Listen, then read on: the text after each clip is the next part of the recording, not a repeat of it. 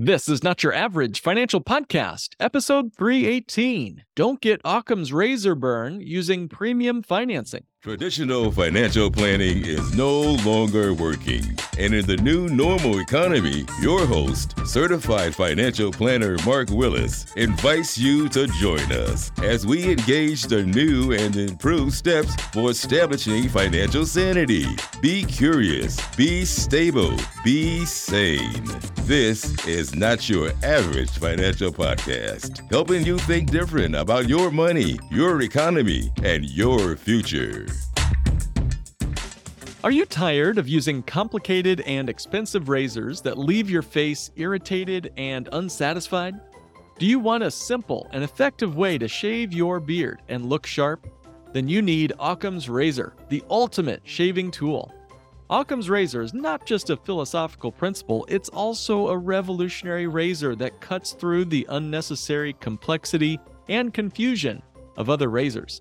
Occam's razor is the simplest and best solution for your shaving needs. It follows the principle that the simplest explanation is usually the correct one, and the simplest explanation for why you should buy Occam's razor is this: it works. So don't wait any longer.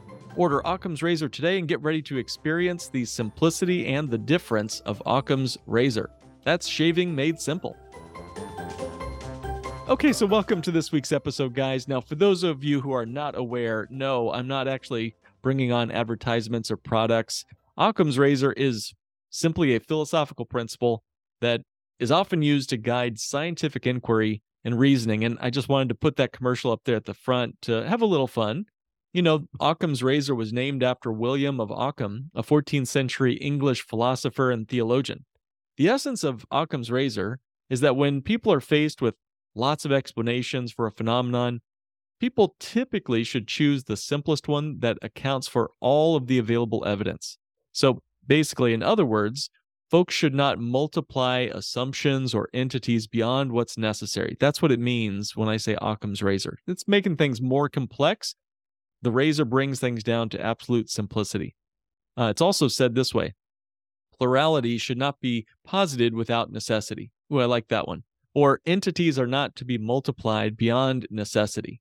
So again, it's the idea of being simple. The simplest solution is usually the best. And Occam's razor is still widely used today in various fields of science, philosophy, logic.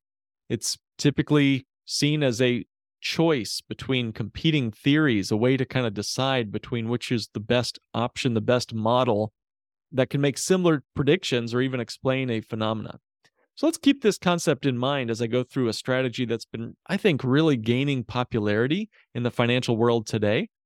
Now, in the interest of building newer and sexier ways to lure you into buying life insurance, insurance agents and, of course, marketing organizations of those insurance agents think it would be super great if you harness the extra buying power of a bank's money to make a policy purchase and the premiums of that policy even bigger.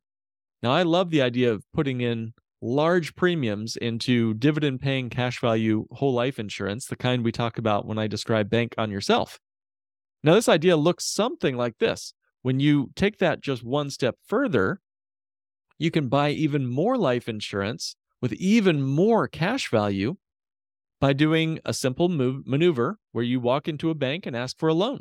So if you borrow money from a bank and then use that money, you can buy even bigger policies with even more cash value and up your savings power and get an even larger pot of money using other people's money, OPM. Sounds pretty great, right? This is called premium financing. Premium financing in the life insurance world requires that you, the policyholder, get a loan from a bank to pay the premiums on your policy.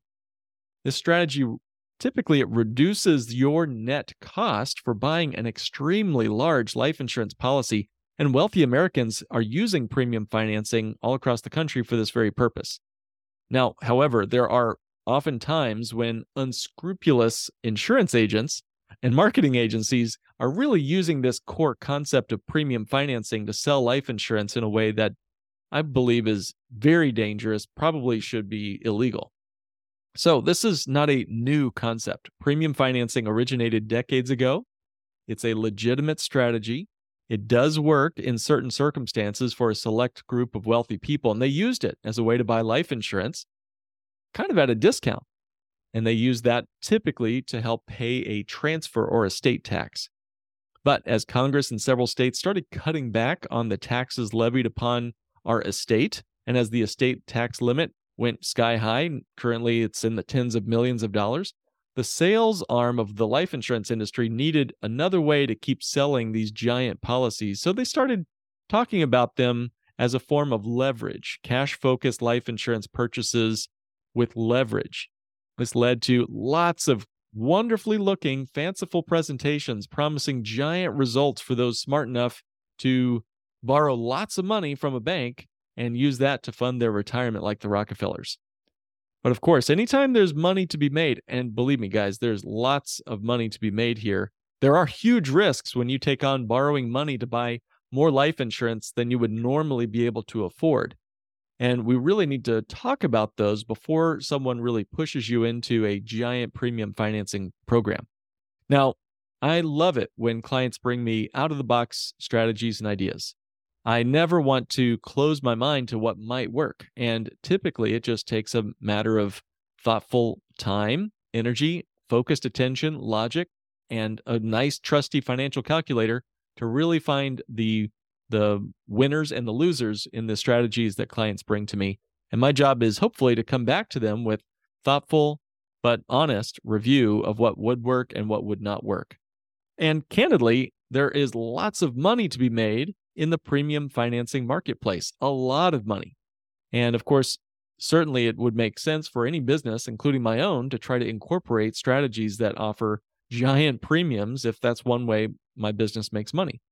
So it's important for us to come out and just say that there's a great incentive for insurance agents and financial professionals to push this onto people, whether it's in your best interest or not. So really, we've tried to make premium financing work in a number of different scenarios, but most of the time it just doesn't work.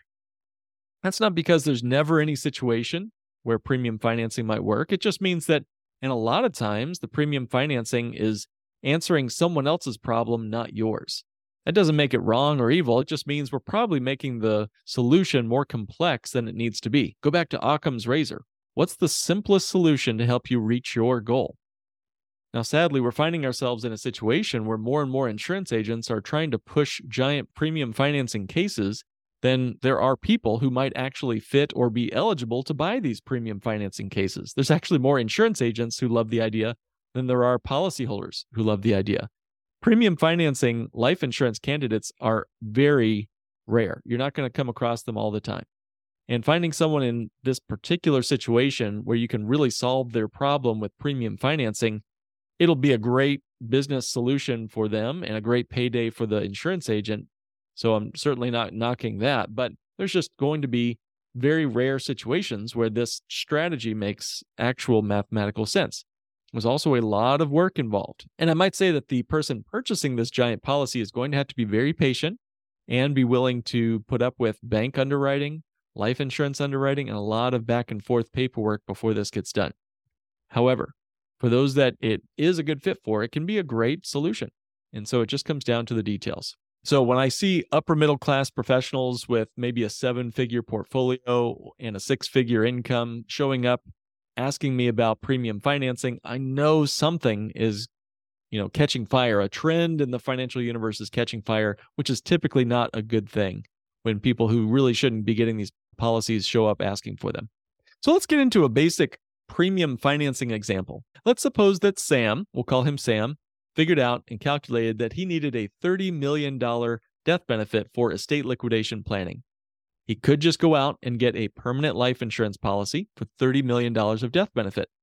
What's the problem with that? Well, the premiums would be about $920,000 per year for the insurance if you want to buy a policy at his age for $30 million. Now, that's a lot of money. I don't care how rich you are. Sam is rightfully sort of sensitive about signing up for a giant premium like that. So Sam has substantial real estate and business assets. That's one of the big reasons why he needs this death benefit in the first place.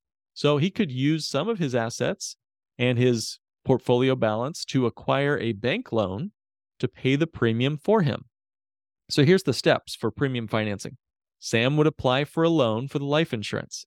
That loan that he's seeking is going to basically pay that insurance premium for him, and Sam will agree to pay the interest due on the bank loan. So this will mean Sam's annual out-of-pocket expense for the first year will be more like $25,000, not $920,000. The $25,000, of course, being the loan interest he would have to pay to the bank. The bank is the one paying the premiums. Now, each year, Sam will increase his loan by another $920,000, asking the bank once again, will you please pay my premium for me? So his out-of-pocket cost servicing that loan balance will go up since his loan balance is increasing each year. But it's going to take a long time, many years, before his annual expense is going to be $920,000 of loan interest. In fact, Sam likely won't do this unless he planned to pay off the loan entirely prior to a point where the interest payment was anywhere close to the actual life insurance annual premium amount. So the good news is that he'll get a big loan with a relatively low borrowing cost, and generally, this is going to be tied to things like LIBOR or a prime rate plus a small spread for the bank. So this means out-of-pocket costs will be always a fraction of the annual premium, in this case, $920,000. For example, if the loan is about 2.25% annual percentage rate, the first year out-of-pocket cost would be about $20,000. Of course, this will go up each year as that balance increases. He'll have to come up with more and more cash to service the loan, and also he'll have to figure out an exit strategy for this whole operation. The exit strategy just means there's going to be a point where he'll have to repay the bank's loan balance in full. Now, if everything works out perfectly, Sam, this wealthy individual, will pay off the loan, and he'll achieve a point with the life insurance policy where he no longer needs to pay premiums, and now he owns this whole life policy, death benefit, cash value, all of it's his that he acquired much more cheaply than if he had bought off the old policy the old-fashioned way. Now, as I'm saying this, you might be catching my drift that things might not work out as expected. This does happen pretty often. So let's talk about what happens when things don't go as planned. First of all, how exactly will Sam pay off that giant bank loan? It's going to be, north of $10 million at that point. Now, while he's free to do whatever he wants with the cash as he wishes, most people use the cash value accumulated inside their life insurance to pay off the bank loan. Now, there's several important things to consider here. The bank makes Sam's first premium payment. The cash value in that life insurance policy is certainly going to be less than what the bank paid because there's a life insurance death benefit. There's costs. The bank might have thrown in $920,000, and of course, Sam is the one paying the bank some interest. But when you throw in $920,000 into any kind of life insurance policy for a $30 million death benefit, there's going to be some insurance costs. The bank doesn't like having negative equity like that. So the cash value is going to be less than $920,000 due to the insurance expense. So this means that the bank is going to require that Sam pledge some of his other assets as kind of the covering the difference. So they're going to require that Sam pledges assets for the difference between the loan amount, $920,000, and that first year's cash surrender value. That might only be $700,000, give or take. Now, these assets, more or less, are going to be whatever Sam chooses, but the bank's going to have to work with him to decide what collateral he can use, and he'll need to understand that the bank may not permit the full market value of the asset, of the real estate. For example, if Sam pledges several $100,000 of stocks that he owns as collateral for this bank loan that they're doing, the bank might only recognize, let's say, 50% of the stock's market value to shield against, volatility in the stock market. So that's just year one. Each year, the difference between the outstanding loan balance and the cash surrender value on the insurance policy grows. So this means the bank is every year going to require more and more collateral. They're going to grab his real estate deals, his business equity, his stocks. Eventually, the cash surrender value will hopefully equal and exceed the value of the outstanding loan. This might be in year 10 or 12, let's say. At that point, the bank's going to release the assets that Sam has pledged for collateral. Finally, he can have his stuff back. Now, can you think of any ways possibly that this might not work out perfectly? I mean, is it just me with all this collateral? Isn't it getting just a little bit nervous? I'm getting a little nervous just thinking about all that. So one of the issues is that premium financing a life insurance policy, one, the loan rate can change. So banks normally lock the rate on the loan for the first few years, 2 or 3 years or so. And over time, though, it begins to use what's called a floating rate. So that can mean it changes. And there's also some lending agreements that require borrowers to effectively reapply for the loan after a certain period, for example, 10 years. So in a falling interest rate world, this is likely not a big deal. It means the borrower is going to pay less interest to service that debt, and it's a good deal in a world where lower interest rates prevail. But a rising interest rate environment like we're in right now and we've had the last few years can make this whole operation a big problem. It means the borrower is paying more interest than he or she originally assumed. This could dramatically alter the benefit and all the benefits that come with financing the premiums versus just paying for a policy and not financing the premiums at all. Additionally, the accumulation feature on some cash value life insurance policies might produce less cash value than we originally assumed.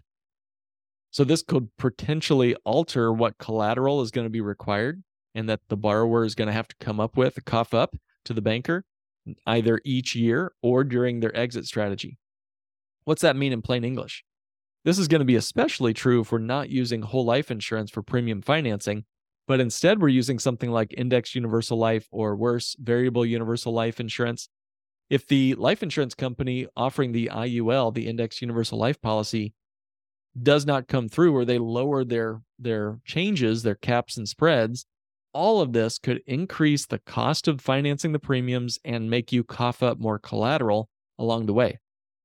Now, if the loan interest rate increases and the accumulation feature of the life insurance policy decreases, now we've got a downward spiral. There's a multiplying effect on just how much more expensive premium financing will become.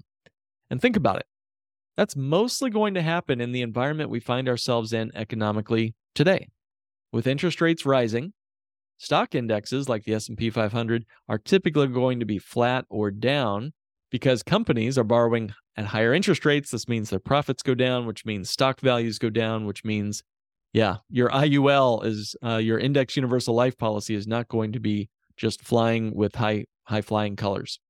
So this means that when we use index universal life for premium financing, we're tying this whole project to something that's going to be under a tremendous amount of pressure. Next question I have is, what if Sam can't pay the life insurance premium? Remember how earlier I mentioned that the individual, in my example, Sam, could choose to simply pay the entire premium?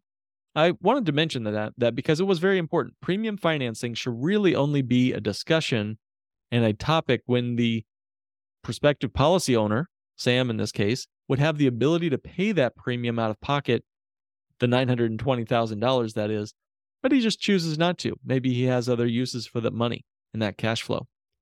Again, premium financing is not a tool to allow people to buy just a giant policy they couldn't otherwise buy on their own. So this, honestly, it raises for me an interesting question. If someone had the money to pay $920,000 in life insurance premium to buy a $30 million death benefit, does he really need the insurance? I'm going to say the answer is yes and no. It depends on all the overall circumstances of that person's life, their business needs, their cash flow needs, exactly how they're buying or earning an income. So there are no doubt going to be situations where income and net worth makes it such that folks just absolutely do not need to own life insurance, and as far as the death benefit is concerned. But there's also going to be circumstances where this sort of income and net worth is in desperate need of insurance, even when you're that wealthy, to get life insurance to avoid disastrous financial consequences, especially around your estate tax and more. This is really important to understand. I know there's probably a limited number of people who are looking for premium financing for this estate planning deal, but for those that do, they need to understand that there are some snakes in the grass when it comes to designing these policies incorrectly. So again, ultimately, if you borrow money to pay premiums and you have the ability to pay the premiums yourself, you're likely headed down a road of painful loss. Truth be told, the bank's underwriting process should uncover all of this and deny you if you're not a good fit for premium financing. That used to be more foolproof than it is today. The more and more banks are just letting you get the loan, come hell or high water, and that ultimately puts you back in the spot of risk. You could end up losing a lot doing premium financing with a generous bank and a look the other way insurance company. So that's one big piece. What about this other problem? What if Sam doesn't make it? If Sam dies while that bank loan is outstanding, the bank will first and foremost recover its loan with a large portion of the death benefit paid to the bank. The bank will then release Sam's pledged collateral, and the remaining death benefit, whatever's left over, goes to Sam's beneficiary. So if the loan is already gone, maybe Sam has repaid the loan, then the bank is entirely out of the picture and Sam's death benefit goes straight to the family, to the beneficiary, the trust, whatever. Now, what if Sam decides to cancel this premium financing project and the policy along the way? Now, canceling a life insurance policy that's been premium financed has a lot of consequences. And if Sam is going to cancel this policy while there's a bank loan and the cash value does not yet equal the loan to the bank's going to take cash value, first of all, to pay off the portion of the loan that it can pay off. And then Sam's going to have to scratch together the difference. In some situations, this may come from all of the collateral that Sam set aside, his real estate, his business equity, his cash in the bank, whatever it was, now belongs to the bank. So let's assume that Sam pledged some commercial real estate to satisfy the bank's requirements. But he'd rather not lose this asset. So he's going to have to liquidate some stocks or pay off the bank loan with other means. Most banks are agreeable and are willing to be flexible if this is going to happen. They don't want a big kerfuffle. But oftentimes, if you're canceling this policy, something is going wrong in your financial life. So you may not have a bunch of highly appreciated real estate or stocks or more. In the event of canceling one of these policies, it could be that you end up in court with that bank. Not fun. Now, if Sam cancels his life insurance policy after the cash value is greater than the bank loan, but before he repays the bank loan, then the bank is going to receive the cash value at the time that he cancels his policy and walks away. They get their money first, is the idea there. Sam then would receive whatever cash value was left. If Sam cancels the policy after he repays the bank loan, he'll receive that cash, 100% of the cash value, and he may have to pay a tax on it as well if there are gains. So there are a few benefits to this whole strategy. I don't want to paint this with too negative a brush here. It's a great way for people with significant assets to leverage their assets to buy large death benefits at a discount versus the traditional method of simply paying for premiums out of pocket, which is what most of our clients do, which is paying out of pocket. Sometimes, however, premium financing is the only approach to really get the death benefit large enough to cover your estate tax liability, whatever that might be. So while the individual, Sam in this case, might have tons of assets, cash flow, or more, he may just have other needs for that money and doesn't want to throw a bunch of money into a life insurance policy to support the large death benefit. So again, this is not a cash accumulation play. This is not a bank on yourself designed strategy here. The cash accumulation of some of these policies do allow you to use the money later in retirement, but in the short term, there is no real cash value available in these policies. While the bank has the loan against you, the bank essentially owns the cash value. They've used it as collateral, so you can't be using this for bank on yourself. So really, this only leaves the policy owner in a position where they're the ones paying out of pocket all the bank loan expenses due to the bank. The bank is the one that owns the cash and maybe portions of your real estate or stocks or whatever else. As we kind of look toward now the drawbacks of premium financing does certainly serve a great service for folks in the right situation. But like I say, there's a couple of big pitfalls. So I don't recommend this, especially not for people new to the bank on yourself concept, unless they can really stomach a lot of the bank loans. In fact, it's very rare for anyone I've worked with to really be a good fit for premium financing. Again, more people come to me with this idea than are really eligible for it. The biggest risk for premium financing that I think is posed to people who apply for this is really that we're moving forward with a poorly executed plan with a lot of different risks that maybe the applicant, you in this case, would be maybe not considering. For example, we talked about policy cancellations while the loan is still larger than the cash value. That means the bank is going to come after your other stuff, your stocks or your real estate, whatnot. Also, what if loan interest rates rise? Or what if caps and spreads fall? This could make everything about your premium financing projects spell disaster. In addition, anyone applying for a premium financing plan really must factor in how they're going to repay that loan to the bank, which often requires that you're going to have to come up with larger money or get a different bank loan to pay off the first bank. So you're going to have to wipe out your cash value in the policy or sell some of your real estate or more just to come up with that bank money when the loan comes due in 10 years, 12 years, 15 years. Again, loan rates on premium financing loans are never fixed. This means the interest rate could increase at a faster rate. It could force you to pay additional collateral or additional money or additional interest on your premium bank loans for a longer period of time. There are a couple of different stress tests that you could review when you work with someone before you sign up for one of these premium financing plans. Lastly, premium financing is not a cash value accumulation play. I mentioned this earlier, but premium financing is really for those who are looking for a permanent death benefit only. It's really not intended to be a big accumulator. It's not to help you build up a bunch of retirement wealth like we talk about with Bank on Yourself. There are certainly some marketing groups that have really claimed to have a specialized formula for leveraging assets and multiplying the growth inside the policy, but I don't recommend getting into that bag of snakes. So their presentations use a lot of sophisticated sounding finance terms that are extraordinarily complicated, but again, get back to Occam's razor. Usually the simplest solution is the best. Simply put, assets are best purchased through financing with those who have high, extremely high net worths and can quickly eliminate the bank loan that they use to acquire this life insurance policy. So using premium financing for cash-focused life insurance, I think, can be disastrous. But I hope you can see now, premium financing is definitely not for the faint of heart.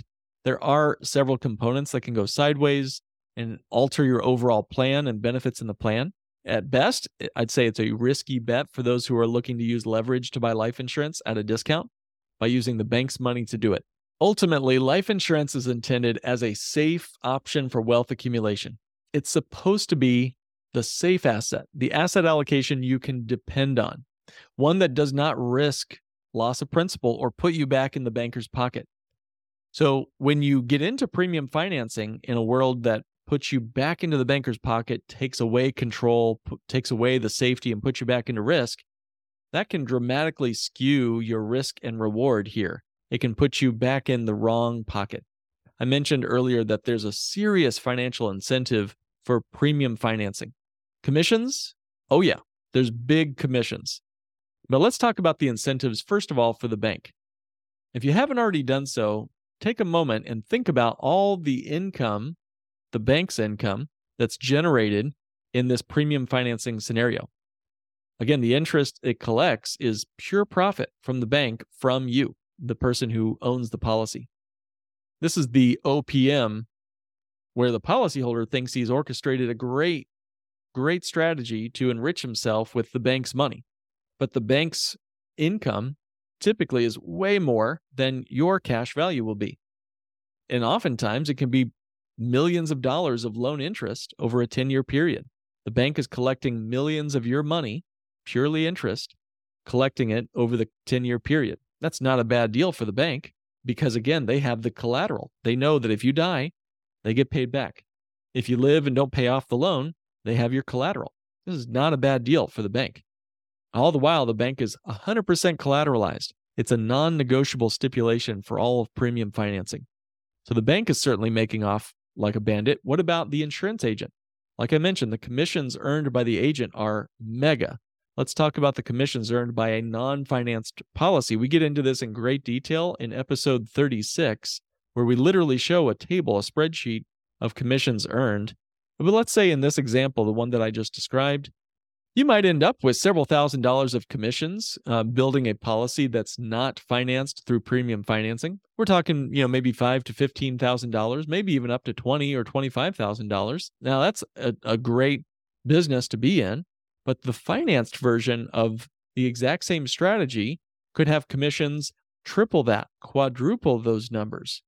Unfortunately, some unscrupulous insurance agents might put themselves before you when it comes to helping them retire before you can. So I don't want to see that. I don't recommend that as a fiduciary and as a certified financial planner and as someone who strategizes using the bank on yourself strategy.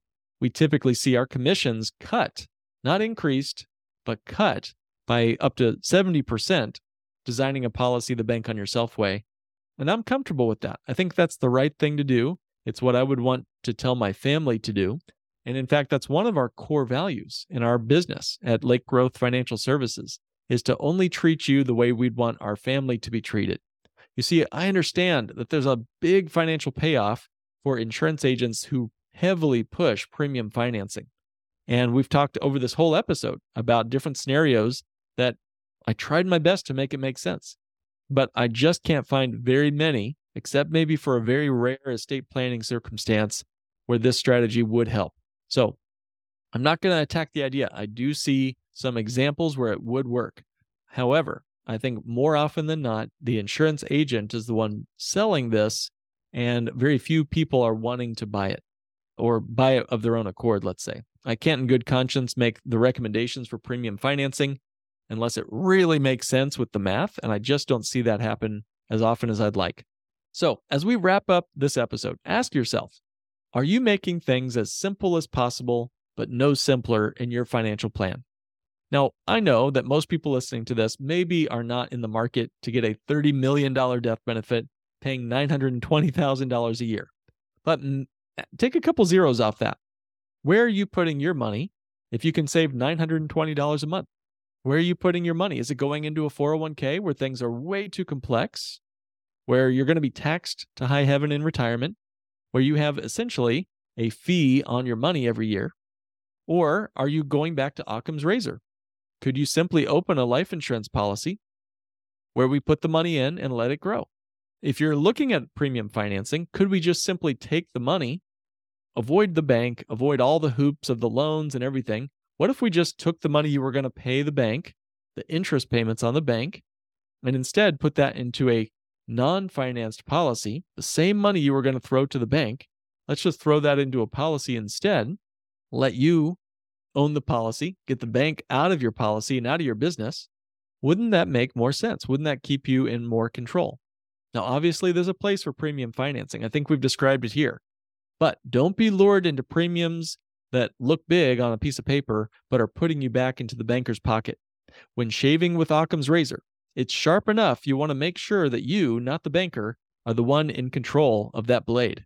So hope everyone enjoyed this episode. Get back to me and let me know what your thoughts are. You can reach out to me through our website, which is notyouraverage.mn.co. Meet me there and you can have a conversation about this and other topics. That's notyouraverage.mn.co. Thank you for joining me for this week's episode of Not Your Average Financial Podcast, helping you think and live differently with your money, your economy, and your future. This has been another episode of the Not Your Average Financial Podcast. To join a financial revolution and start thinking different about money, go to www.nyafinancialpodcast.com and click Request a Meeting.